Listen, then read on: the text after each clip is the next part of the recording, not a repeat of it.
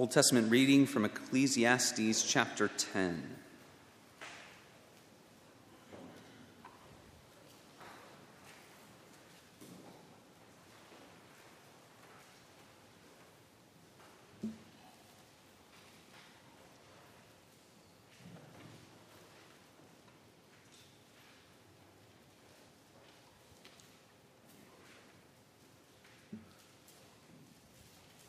Ecclesiastes 10, verses 12 through 15. This is God's holy word. He gives it to us, his people, for our good. Inerrant, infallible, perfect to accomplish all of his purposes. Ecclesiastes 10, verse 12.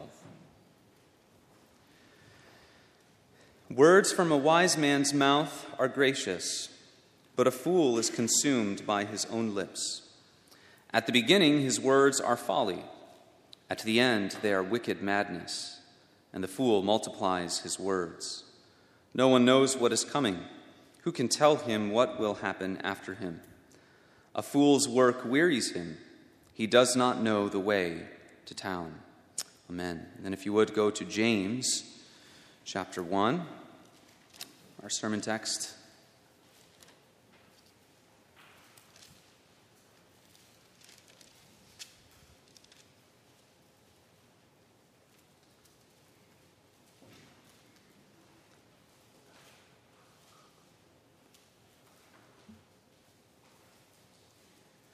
James 1, verses 26 and 27. Once again, God's holy word. Give your attention to its reading. If anyone considers himself religious and yet does not keep a tight rein on his tongue, he deceives himself, and his religion is worthless. Religion that God our Father accepts as pure and faultless is this: to look after orphans and widows in their distress, and to keep oneself from being polluted by the world. This is the word of the Lord.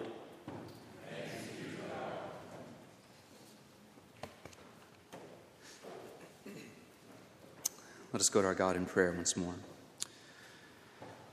Oh, Father, we thank you for this opportunity to look at your word, to receive from it. We pray that you would teach us, that you would visit us in a mighty way, and by your Spirit, build us up in the truth of your word, the bread of life, heavenly food, that we come before you humbly and ask for. Speak through your servant.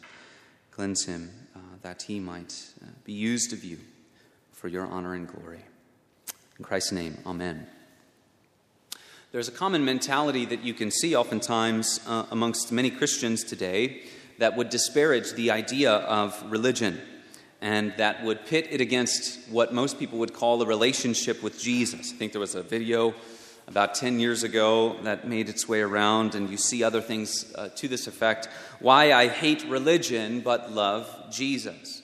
Now, this is a very wrong mindset. We shouldn't disparage the idea of religion, but you often see the point that they are driving at with these kinds of things, because the word religion can be used in a very general sense to include all the vain strivings of various belief systems. It can also include a merely formal and outward nominal Christianity that within it has no vital connection to Christ for the believing individual. In generations past, this is not so much a problem anymore, though there are lingering effects of it, but it used to be that Christianity was the cultural thing that made someone socially acceptable. It kind of made you a civil person. It used to be that you could not advance to almost any station in life without a standing membership in a church, a Christian church. That, of course, has fallen off quite a bit. That is not the point that James is driving at here, trying to pit religion against relationship with Christ. Here in this passage, he teaches us that there is a good, a pure, a wonderful form of religion, and he'll talk about that. But there also is a worthless type of religion, even within what James is thinking of in regards to, in connection to Christianity.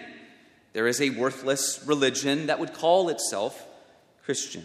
Where do we find that worthlessness? Well, it essentially comes down to a Christianity that claims all that Christianity would say for the heart of the believer, but in the most obvious and ever-present and growing body of evidence, that is, what comes out of one's mouth, that is in direct conflict with what we claim is in our hearts. To claim that Christ has purified us, that he has cleansed us, that he has given us a new purpose, which is chiefly to bring him glory, and then to then have the kind of death, the kind of destruction that James describes here comes out of your mouth. That is worthlessness.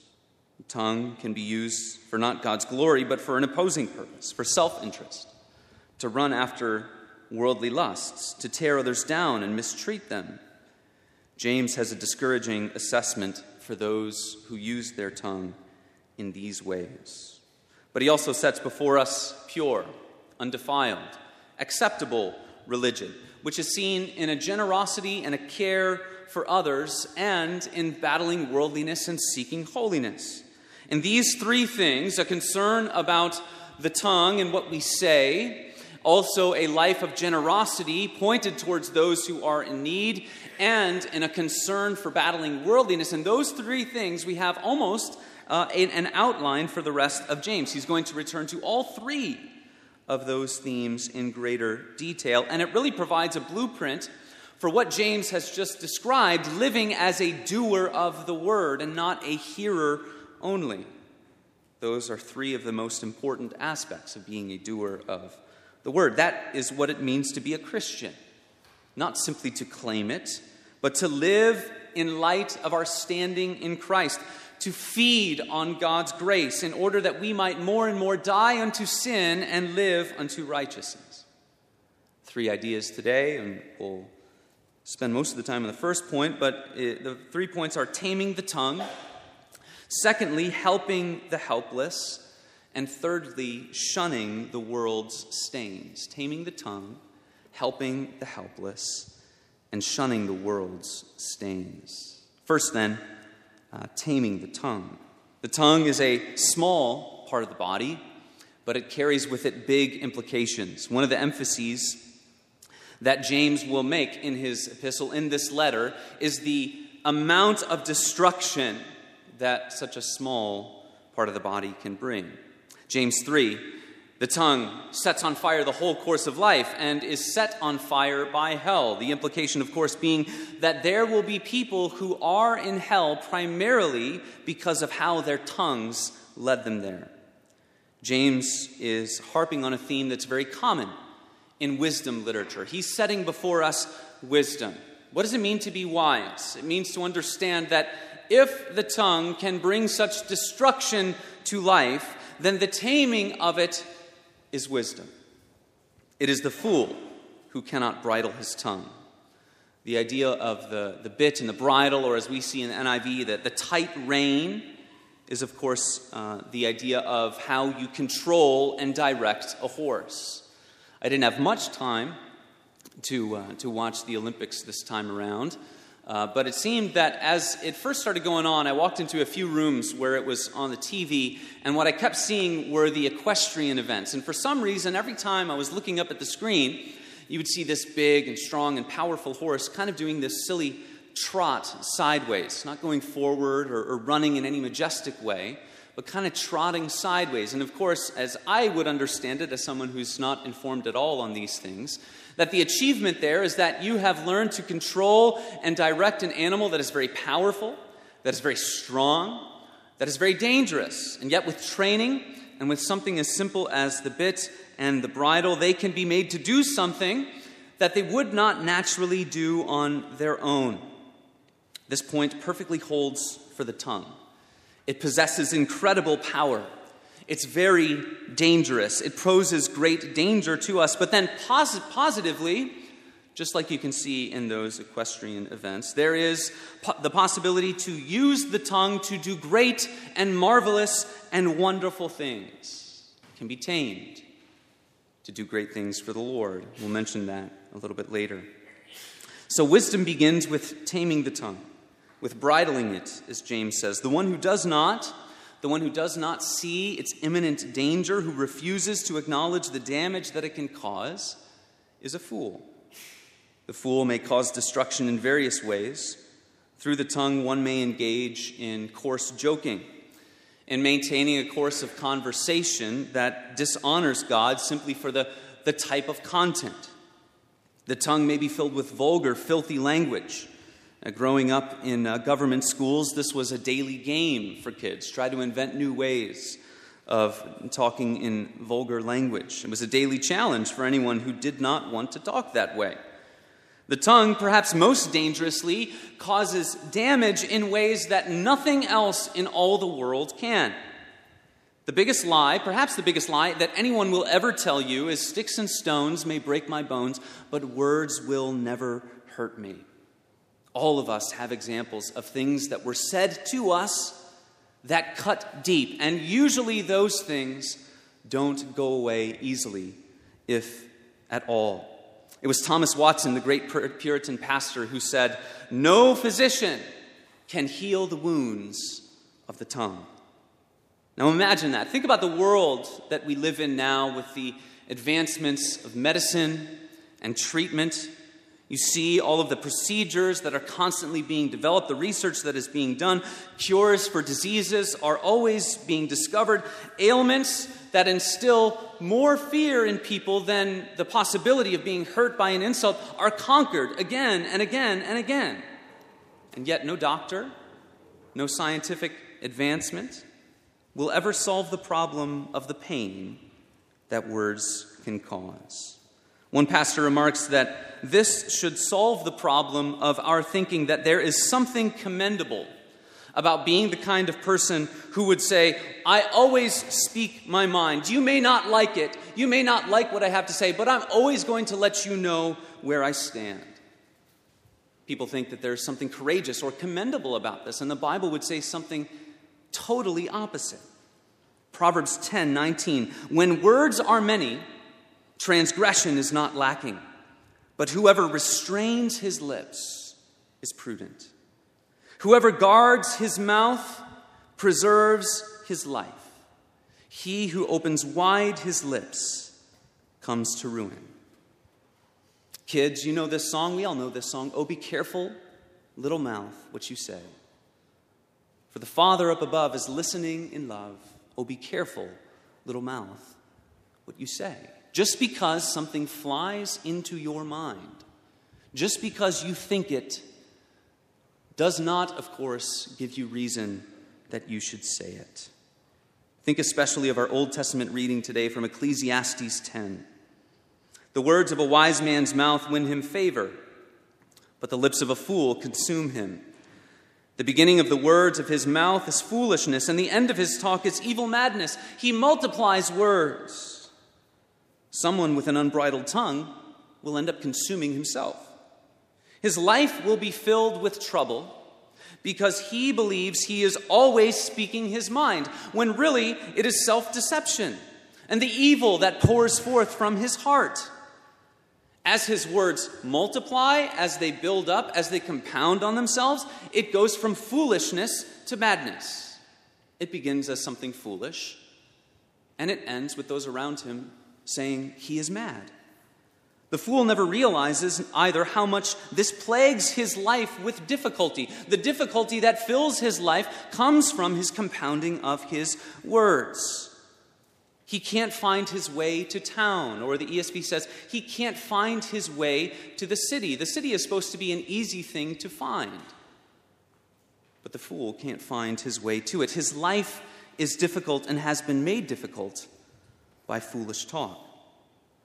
We briefly mentioned or touched on the idea of the heart, which is really the core issue. The Bible makes very clear that the mouth is the window to the heart. One of the most unbiblical things you could ever say is, "Well, yes, I said that, but I did not mean it." You meant it. You may regret it, but you meant it. Matthew 12, verse 34, "Out of the abundance of the heart, the mouth speaks. The good person out of his good treasure brings forth good, and the evil person out of his evil treasure brings forth evil. I tell you, on the day of judgment, people will give account for every careless word they speak. For by your words you will be justified, and by your words you will be condemned.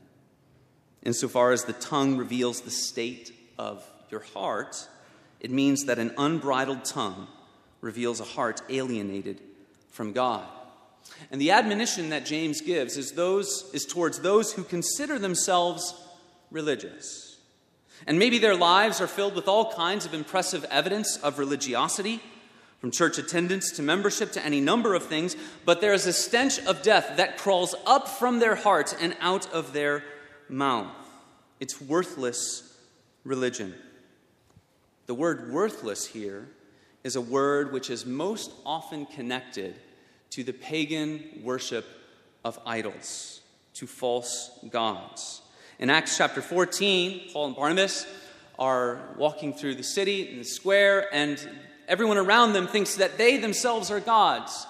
And so they're calling the pagan priest, and they're trying to figure out how are they going to worship Paul and his entourage, because the gods have come down among us.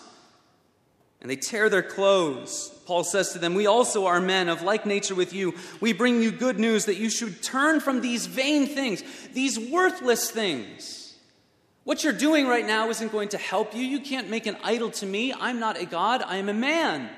I'm telling you about the true God. Turn from these worthless things. 1 Peter chapter 1. There the Apostle Peter says, you were ransomed from the futile, that is, worthless, vain ways inherited from your forefathers. So the stunning truth of what James is saying to us is that you can fill your life with all of the Christian religiosity you want. And if you have an unbridled tongue in the way that James describes, all that you do is worth nothing in the eyes of God. It amounts to the same thing as taking your Sunday morning, going to a pagan temple, offering a pagan sacrifice, and praying to a false god who has no existence in himself. It's all worthless. When an economy of a country collapses, and we've seen this happen at various points in history, Germany after World War I, some countries in Africa in more recent years, when that currency collapses, you see people wheelbarrowing money, cash, which would amount to millions of whatever their currency denomination is, dollars or notes or whatever, just to buy a loaf of bread.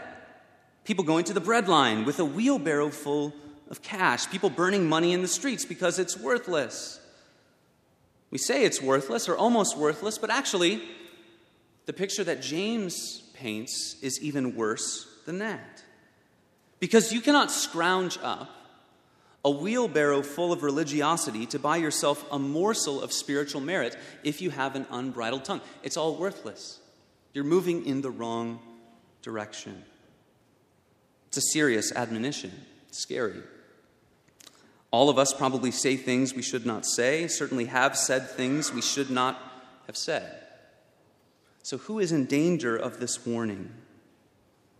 Well, first we would say that this is to make everything consistent with all of Scripture. God does not give this to us to make his people tremble in terror over anything that you've let slip, whether a word or an insult or a crude joke or a cutting comment has come out of your mouth at any time. We all stand guilty of those things. It's the unbridled tongue, the one that runs wild and free, but is actually shackled in sin. The one with no sign of change or desire to change. It's the horse running wild and free. It's not the horse that refuses to run once in a while or sometimes turns the wrong way when the rein is pulled upon him. It's someone who has no grasp of the seriousness of words. It's someone who doesn't understand the high calling given to God's people to use our tongues to glorify God, to use our mouths to build each other up. It is those locked in habitual sinful use of their words, those who continue to defend and rationalize what they do because their sin has deceived them. for all of us, whether it is a tongue that can slip at times, whether it's the realization that we say things we ought not to say, probably more often than we would like, or whether we have an unbridled tongue, we need to hear the message that God forgives the sins of the tongue. God forgives humble, repentant sinners who come to Him, who look to Christ, who trust fully in Him, and who believe that God will cleanse them and cleanse them of the old man to help them put on the new man. The seriousness of this warning that James gives to us might put us in a certain mentality. We might say, well, I'm just not going to talk then. Psalm 141, set a guard, O Lord, over my mouth. Keep watch over the door of my lips. So someone might say, okay, well, if this is all true, then I'm just not going to say anything. I'm going to stop talking altogether, not say anything at all, and that will solve my problem. Unfortunately, God does not give us that option. He commands us to use our tongues to build up the body of Christ, to encourage one another, to speak God's truth. I am anointed to confess His name. We share in that anointing of the prophetic office of Christ, that messages of Christ, that truths of Christ, that the love of Christ would fill our mouths and would leave from our tongues to go and to bless others, to build up the body of Christ. God doesn't give us the option of remaining silent. Ephesians 4:29, we read it this morning, let no corrupting talk come out of your mouths. That's not where it ends, is it? But only such as is good for building up, as fits the occasion, that it may give grace to those who hear. Ask God to fill your mouth with these things, that your tongue might be used to build up and to edify.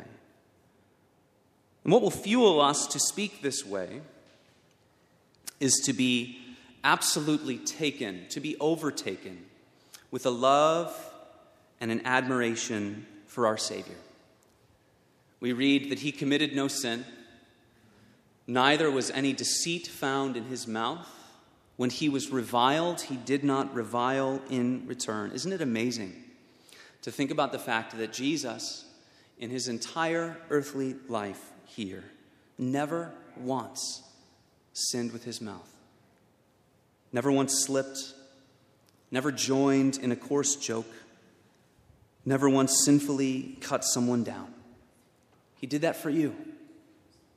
He did that for me, so that He might present Himself a great and faithful high priest, so that He might be the one who is able to pour forth forgiveness for the sins of sinful tongues everywhere.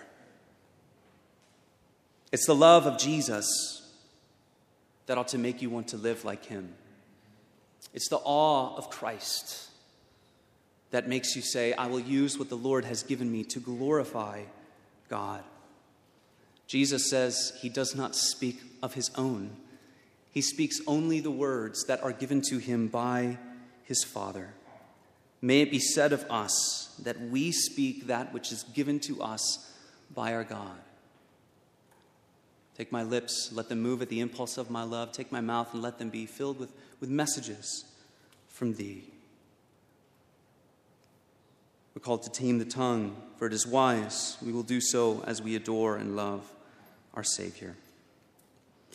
That is the warning against worthless religion. And very quickly then, as we close, 2 calls to pure religion, to religion that is accepted by God. The first one is helping the helpless. There is a religion that God accepts, and it's that which manifests in its outward life the good news of what God has done in us. James focuses on 2 things. First, a generosity that's founded upon God's generosity towards us, and a desire for holiness founded upon a correct view of God's holiness. In the world at that time, there were probably no 2 groups more exposed and vulnerable than orphans and widows. There were very few opportunities for them to make any advancement in the world, usually little that even allowed them to have basic provisions. Two of the most exposed groups in danger in that world, for sure. They were needy in the worst ways.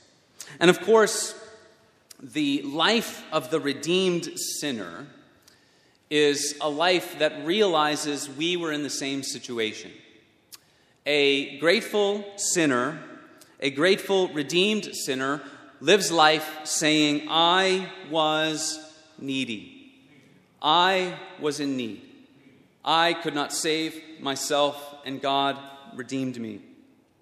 I waited for the Lord Most High, and he inclined to hear my cry. He took me from destruction's pit and from the miry clay. Up on a rock he set my feet, and steadfast made my way. I was in the pit of destruction. Not only was I in the pit of destruction, I was in sticky clay. Not only was there something I could not climb out of, I could not move at all. I was stuck down there, and there was nothing that I could have done. And the Lord reached down further than the level of the ground itself. He reached down into the pit until his firm grasp took hold of me. And not only did he bring me out of the pit of destruction, he set my feet on a rock. He wasn't content to just put me on another piece of soft ground. He did not want to put me right on the precipice of the pit again because he knew I would fall right back in. He set my feet upon a rock. And not only did he set my feet upon the rock, but he cut out for me a path. And he said, go this way. And not only did he say, go this way, he said, I will be your strength every step that you go. I will provide for you. If you rely upon me, I will provide that which you need. If you trust in me, if you humble yourself before me. The redeemed sinner says, I was needy. What could I have done? Where would I be without God's salvation? Where would I be without his rescue of me? And so religion that is pure and undefiled before God is this: to visit orphans and widows in their affliction. Why? Because a heart that has been gripped by the generosity of God will be generous towards others. A heart that understands how God helped you will help others. It's a life that reflects the truth of what's going on in the heart. A life that manifests what Christianity is all about. If those things ring true for you, you can look upon your state in life, the blessings of salvation, your standing in grace with any reasonableness at all, and generosity will pour out of your life. And then, secondly, shunning the world's stains. We are to seek a holiness, but we seek holiness that's founded upon God's holiness. We are to be gripped more and more with a view of God's holiness that pushes us forth into our pursuit of holiness. One author says this: holiness is the habit of being of one mind with God, according as we find his mind described in Scripture. It is the habit of agreeing in God's judgment, of hating what he hates, of loving what he loves, and measuring everything in this world by the standard of his word. A mind, a heart that begins to stand in awe of the majesty of God's holiness will begin to think along these lines. Why will you hate what God hates? Because you will see the beauty of his holiness. Why will you love what God loves? Because you will see the beauty of his holiness. Why will you measure everything in this world according to what you find in God's word? Because you will be suspicious of your own ability to measure what's good and right and true. 1 Peter 1. As obedient children, do not be conformed to the passions of your former ignorance. But as he who called you is holy, you also be holy in all your conduct. Since it is written, you shall be holy, for I am holy.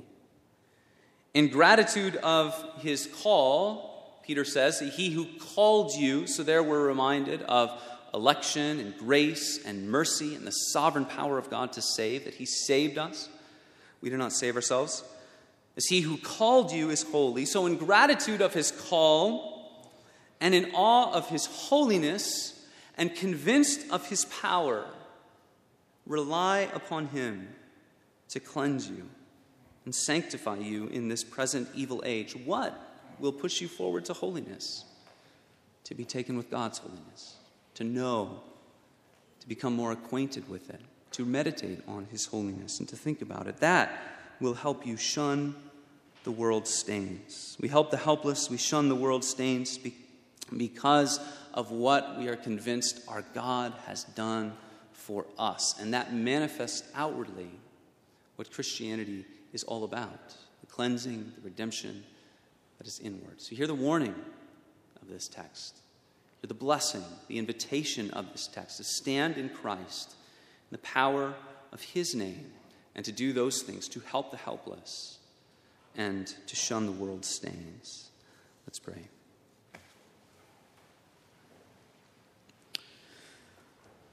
Heavenly Father and great God, we want nothing but your glory and your power, your cleansing to be known in our lives. And we confess that we fall short of these things. And yet we know that you are a good God, that you are mighty to save us, that you are pleased, that we should not remain in our sin and misery. And you are pleased not only to reach down into the pit of destruction and not only to set our feet upon a rock, but to cut out a way, a path before us, to make us steadfast in it by your grace. We ask that you would do this in us, in our hearts, for the glory, the honor of your name. We thank you for Christ and for the price paid at Calvary. Thank you for the Spirit who comes in his stead to bring those benefits of Christ and the comfort of Christ to us each and every moment, to those who look to you in humble faith and reliance. So renew us, cleanse us in these things. In Christ's name, amen. We stand together and